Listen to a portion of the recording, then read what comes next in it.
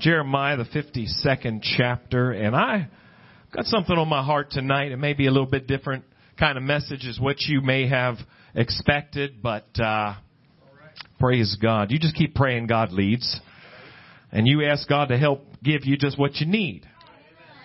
Amen. Jeremiah 52, and this is quite a different, just stay with me here for a moment as we look at these verses.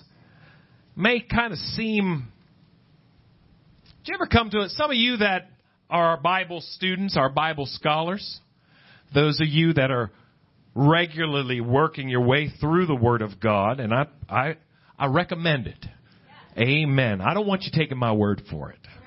I want you to be able to dig in and let God help you and talk to you. Now, let's be honest. The Bible can be a challenging book to read. Amen? Anybody shocked? Oh, I can't believe you just said that. Well, pick it up sometime.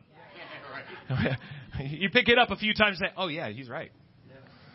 Sometimes I'm not saying they're any less important, but sometimes there's portions of Scripture that may even seem a little tedious to get through. But I will tell you this, maybe it won't be while you're reading it. It might be sometime later. I have found in my own life, there's times I've prayed and said, and God says, well, let me give you just a little nugget right from that spot. I said, oh, I'm so glad I read that. I'm so glad I didn't just skip over that today. But there's been other times that I just said, okay, God, that was in your Bible. And wasn't really sure just how to apply it to my life. And then I went to church. And just at the right time in my life, God just unfolded that, brought it together with what I was going through, and I said, wow, isn't that something? God just is so rich in the way He blesses us.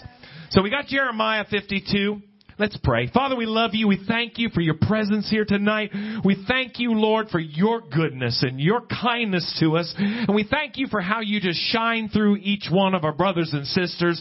Lord, bind us together today. And Lord, you know just, Lord, who needs this the most, God. But Lord, some part of this service, some part of these words, Lord, I pray, let them minister to each and every one of us in a special way. And God, that's just how you work so often through your word. Give us just what we need tonight, and we ask it all in Jesus' name. And everybody said amen. Amen.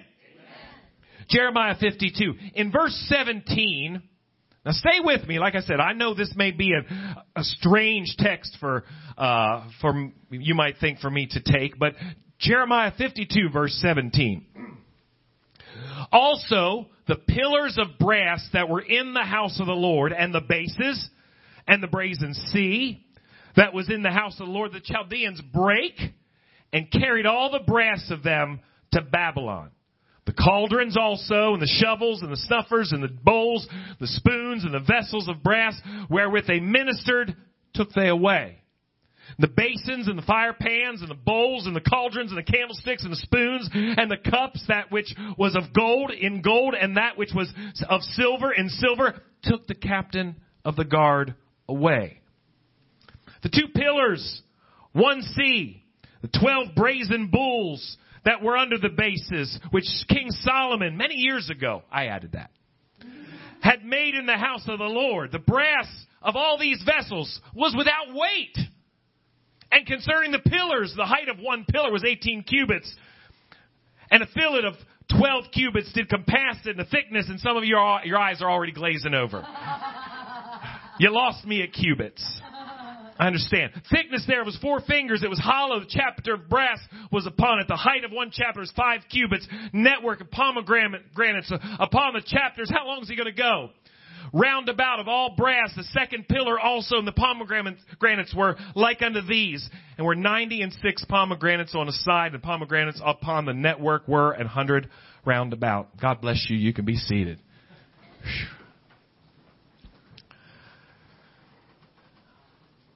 Would it surprise you if I said, reading through this recently, and every time I come to this place in the Bible, it breaks my heart.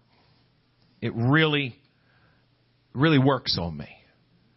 Because years before this, some of these things that we're talking about, it says Solomon made for the house of the Lord.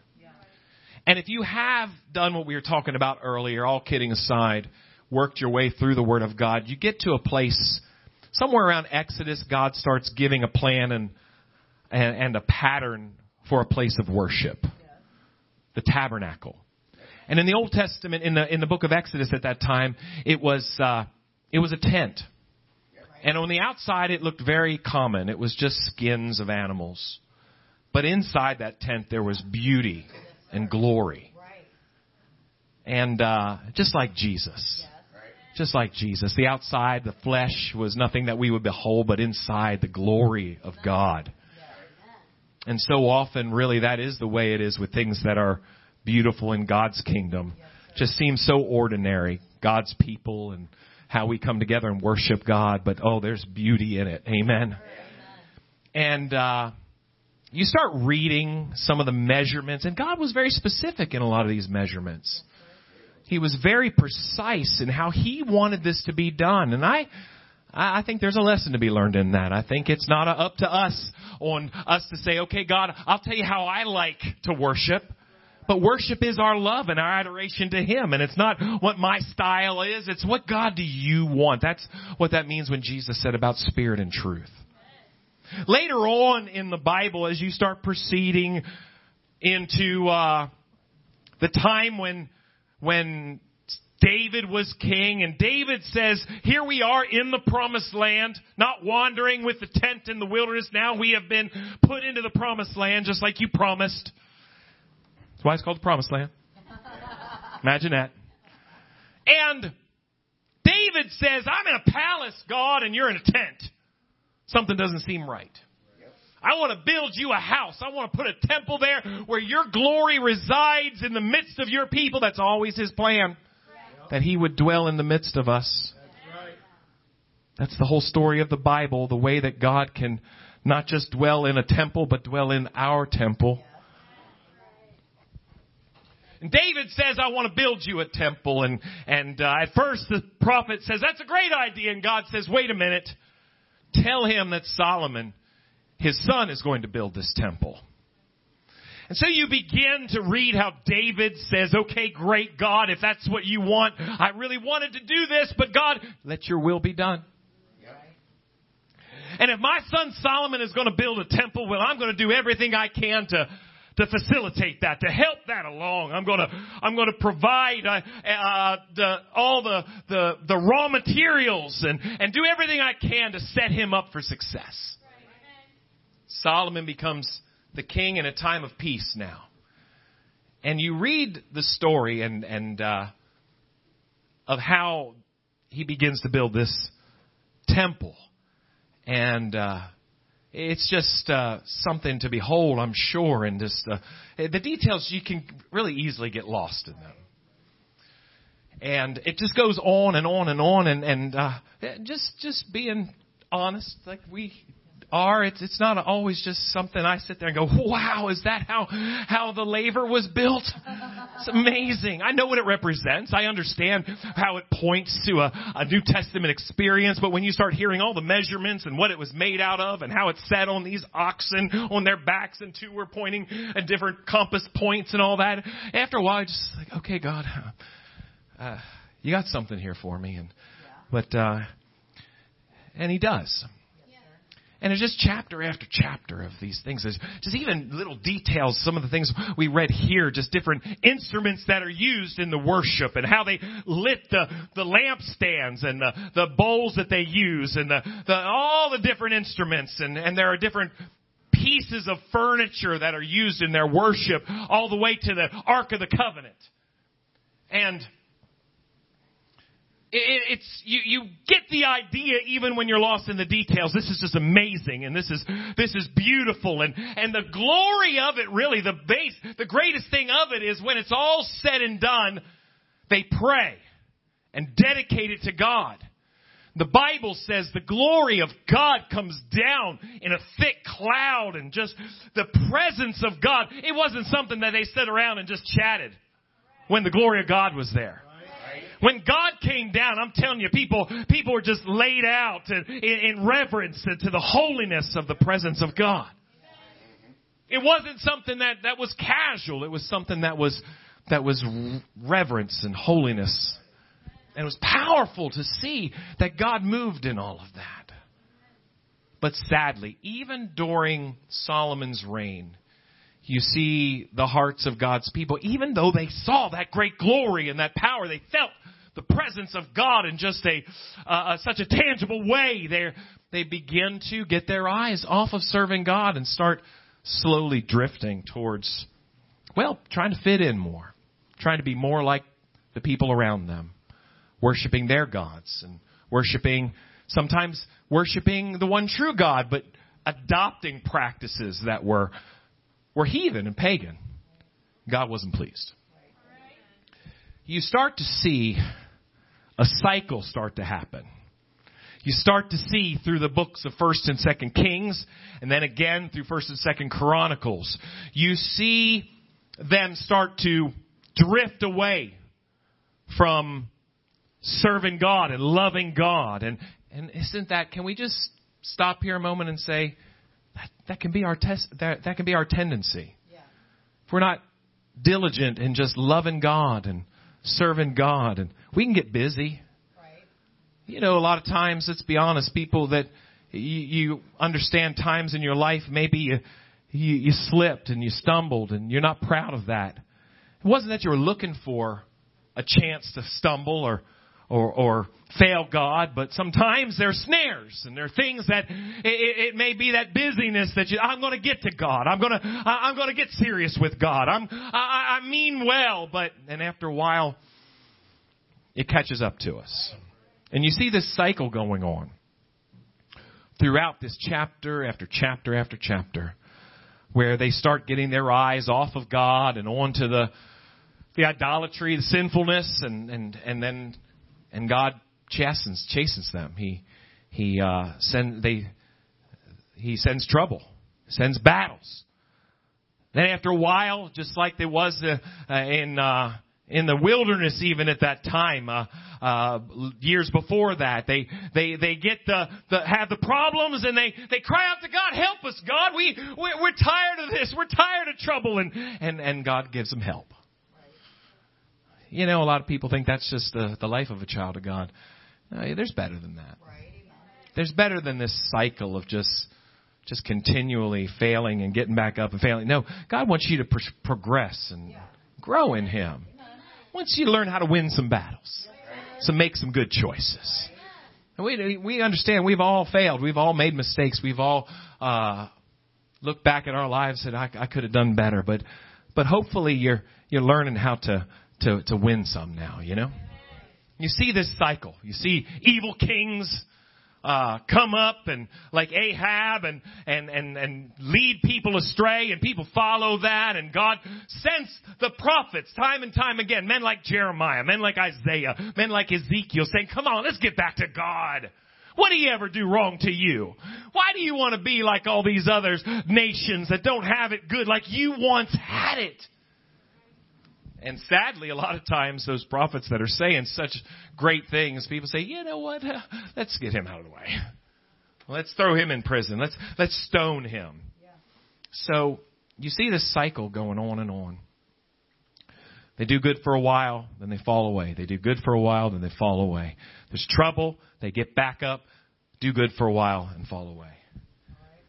But what happened was, after a time, God said, "Listen, we got to break this cycle one way or another. Right. You're going too far." And what happens is, we talked about Babylon the other day. And what happens is God says, "Listen, if you don't turn back once and for all, you're going to lose everything. You're going to lose everything. I'm going to pull you. I'm going to take away your temple. I'm going to take away your capital city. I'm going to take you out of this land."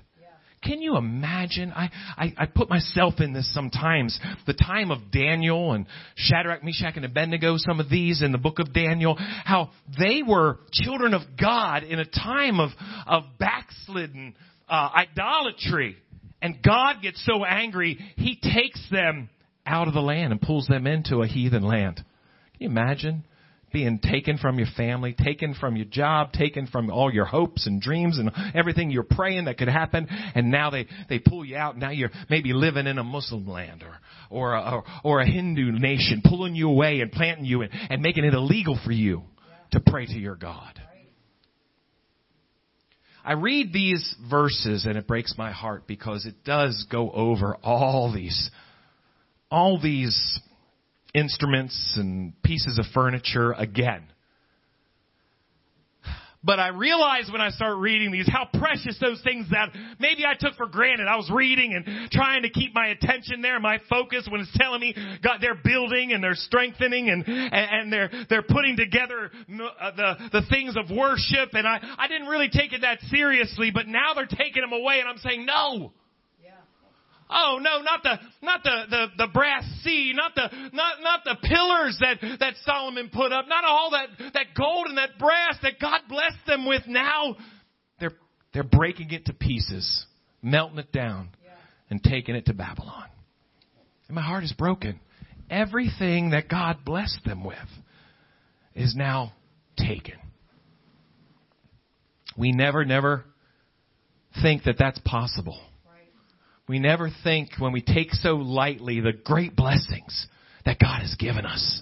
Some of the testimonies that we heard here tonight, just simple things about just knowing God's truth and worshiping Him and prayer and we can take that so lightly. We can think it's just something tedious and not really that important. But once you go to pray and you can't really feel God. Once you go and realize, it's a bad prognosis, but I've so long separated myself from anybody that can pray the prayer of faith. Those important things in our life that we take for granted. To know that just easily I can say, hey brother, will you pray for me? Sister, can you just hold me up in prayer? Can you pray for a family member? But now where is my life? Where is my fellowship, the community that I've built around me? That we can take so lightly. Like the reading of all these measurements and all these ingredients, if you will, of what this was made of and how this was put together and all these things that seem so tedious maybe. But when now we're losing, it seems so valuable. You don't always know what you have until you lose it. Some of the most important things that we have, I hear people say, well, you don't have anything if you don't have your health. I'm not saying health isn't important. It's very, very important. But thank God for some of the testimonies and the songs that we have. Thank God for Jesus. For a clear channel. Being able to know that there's nothing in the way, God, of me being able to just speak your name and know that you're going to hear me. I don't have to say, God, I'm so sorry. I'm not. Are you ready to meet God?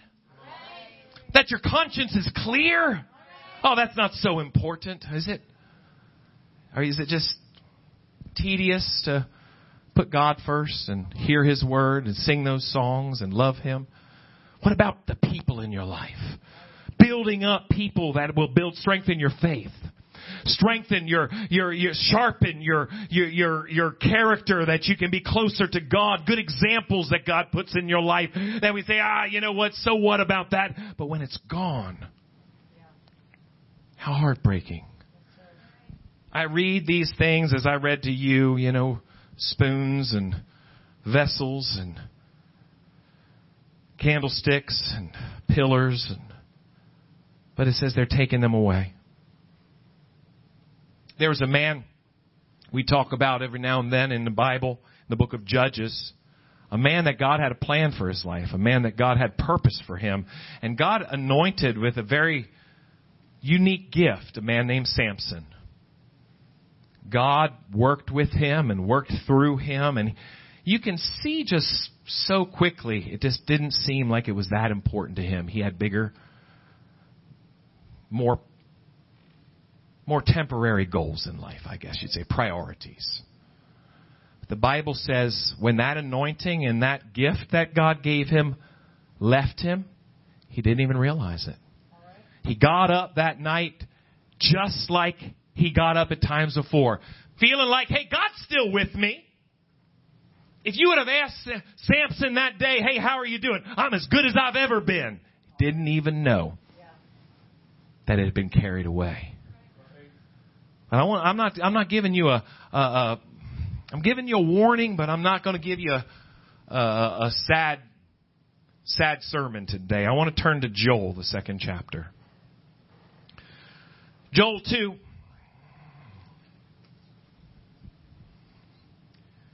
I want somebody to look at the things that God has given them. Guard them. Cherish them.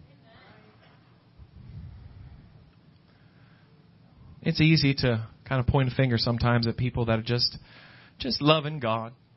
Laugh at kind of their worship or their prayers or their back in preaching and being excited about the word they're hearing and their sincerity, their childlike just sincerity that they're just not even worried about what anybody else thinks.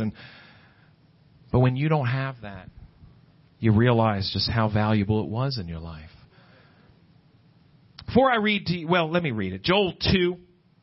I want to give you good news. I'm setting this up for something very positive because Joel, the 2nd chapter, verse 25, is a prophecy that, again, maybe there's some things here that aren't evident at first, but he's talking about, let's just read it. Chapter 2, verse 25. I'll restore to you. Somebody say restoration. And I'll restore to you the years that the locust hath eaten. The cankerworm, the caterpillar, the palmer worm. My great army which I sent among you. I know this seems like such a negative message, but let me tell you something. Earlier in this book, God is warning of judgment. And this agricultural nation, that their finances and their lives were based on their fields and their farming capabilities. And God is telling them, I'm sending my army and there's going to be judgment and the caterpillar is going to come, or the locust is going to come, and he's going to destroy that. But whatever he misses, I'm going to send the cankerworm, and whatever he misses, the caterpillar is going to clean up, and the palmer. This is God saying, I'm getting ready to take away all the blessings that I put in your life. And if that was the end of the chapter, that'd be pretty serious business. But thank God in Joel 2, verse 25, he says, I will restore to you the years that the locust hath eaten. I want to tell somebody here today, God is a God of restoration. I can tell you here today, by the word of God and by my own experience, that things that I can say I'm blessed today and God's been good to me today, it's not because I deserve it. And the times where I look at my life and I took the things so for granted and didn't cherish and nurture my walk with God like I should have, and I've stumbled and I fell away, and you turn back to God in honesty and repentance and say, God, I'm sorry that I've turned away from you. He'll restore. He can build back the things you have lost. He can bring back those things that were taken away. The beauty of what I can tell you, even though it breaks my heart to see this passage of Scripture where these things, these treasures are taken away, which are really implements of worship, representing their right relationship with God. You'll see that God brings them back into that land later on in Nehemiah and in Ezra. They don't all come back. But the ones that do are so thankful now for what God has given them. They're willing to work and rebuild the wall, rebuild the temple. God says to them in the book of Joel, I'll restore those years. The things that you've lost may not be lost for good. The things that you have taken lightly, God can bring them back if you'll turn to Him. Let Him be the most precious thing in your life. Let your walk with Him and your love for Him and your dedication to Him, cherish it. Cherish it, because there are snares that the enemy will put in all of our ways. Oh, I know there's battles going on even right now. I know there's fighting, that the enemy's trying to pull you away, pull you down, bring discouragement, bring depression, bring all kind of trouble against you to tell you why bother. It's just too hard for you. But listen to me right now. God will enable you and give you what you need to be an overcomer. God will give you the strength you need to grow in Him, because He wants you to win more than you want to win yourself. And if you're here today and you failed, if you're here today and you look back at ruin and say, I can't believe I didn't take it as seriously as I should have, there's a God that can restore. There's a God that can rebuild. There's a God that can bring back joy and bring back peace if you will turn your heart back to Him. Oh, I don't want you to take it lightly, but there's a God that knows how to restore you to where you need. I thank God. I thank God today for His many blessings. I thank God that I'm surrounded by people that understand that it's easy to take these things for granted. I think we all have come to a time in our lives at one time or another where we just look at what God's blessed us with and not really value it like we should. But when you turn around and say, God, I need you. I need the things that I once had. I need that. Listen, it's one thing to know where to go to pray, to get your mom to pray, get your dad to pray, get your church family to pray, but you need to have that line of communication open for yourself too. To be able to know God's with me, who can be against me? Can we bow our heads in prayer, please? I'm going to ask Sister Katie to come and join me, play something on the keyboard. But listen, I know that there's people here today so thankful that God is a God of restoration. A God that can bring back the things that were decimated, destroyed because of our own failures, because of the judgment that we're worthy of. But God told them then, and God's telling us today, I can restore those years. I don't understand it. Don't ask me how to explain how He'll do it. But if you yield yourself to God, Brother quoted the verse this morning, if my people who are called by my name humble themselves and pray, turn from their wicked ways. To repent, turn back to God, let go of all the things that have snared you and turn to God with your whole heart. Hallelujah. Or maybe you're right there on the edge. Maybe you're right there at the line that God has drawn, and God's sending one more message. Say, come on, don't lose out. Don't lose out with what God's blessed. Don't give up. Put your whole heart into serving God. He's a merciful God. He's a merciful God. But oh, how sad it is to have to learn a lesson the hard way. How sad it is to lose the things that should have been held dear to us. Don't continue that path. Turn to Him. Turn to Him. If He'll restore what you've lost, He'll restore the things that you've sold off, and you'll find yourself not a second-class citizen. You remember what happened when the prodigal came back? His father loved him and celebrated, killed the fatted calf. Oh, hallelujah. Somebody here today, I want to tell you, God's calling you to Himself. God's calling you to turn to Him with your whole heart. Leave the snares, leave the weights behind, and come to Jesus. Come on, let's find a place to pray. Let's talk to Him. I love you, Jesus.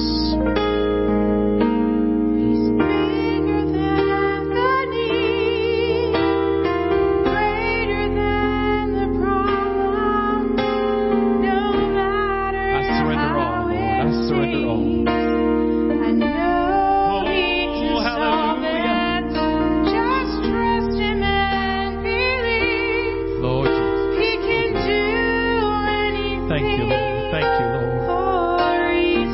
Yes, you're greater.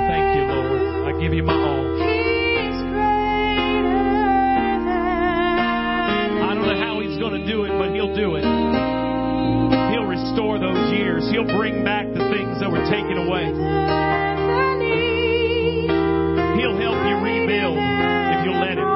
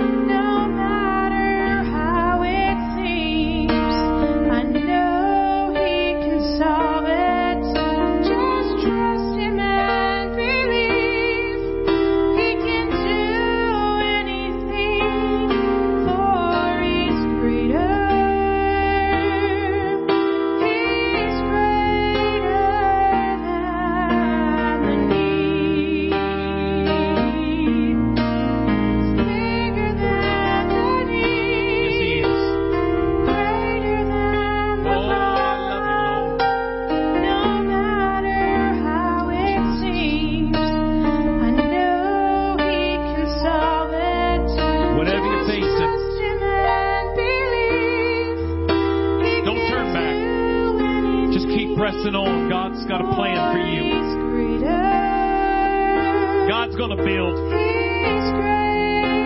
God's going to build. Just keep trusting Him. Keep following Him. Oh, yes. I love you, Lord. Thank you, Jesus. Thank you, Lord. Just trust Him and believe. I love you, Lord. He can do anything, for He's greater. He's greater than me. I've seen it so many times. God puts it in the hearts of His children. When He pulls us out of sin and gives us a life, an abundant life, He's got a plan, purpose for us. But at that time you get into a battle. The devil start fighting and start putting distractions in your way, start pulling you away and trying so hard to set you up for failure. Keep your eyes on God. Trust Him day by day. Trust Him. He's working. He's working. Sometimes in the very tedious aspects of your life, sometimes you don't see it, you don't realize it, but He's working a plan in your life. Just keep your eyes on Him. Keep your eyes on Him. When you feel like you wonder where He is, just keep trusting Him. When you feel like you're being pulled in so many different directions, keep following Him. Thank you, Lord. Bless your people, Lord, I pray. God, help each one, Lord, to just continue on in you, Lord. Bring restoration. Bring strength and healing, Lord, in every heart, in every home. Oh, God, we thank you for being so merciful, so kind. Let's all stand. Father, I thank you. Thank you again, Lord, for your presence here tonight. Lord, I thank you, Lord, for just everything we've heard and felt. God, I ask you, please just go with each one of us and help us, Lord, throughout this week to continue, Lord, just following you. Lord, keep your hand upon us as we travel now, and Lord, just shine your light through us, Lord, every day. We love you. We pray in Jesus' name. Amen. Amen. God bless you. Shake hands with everybody around you.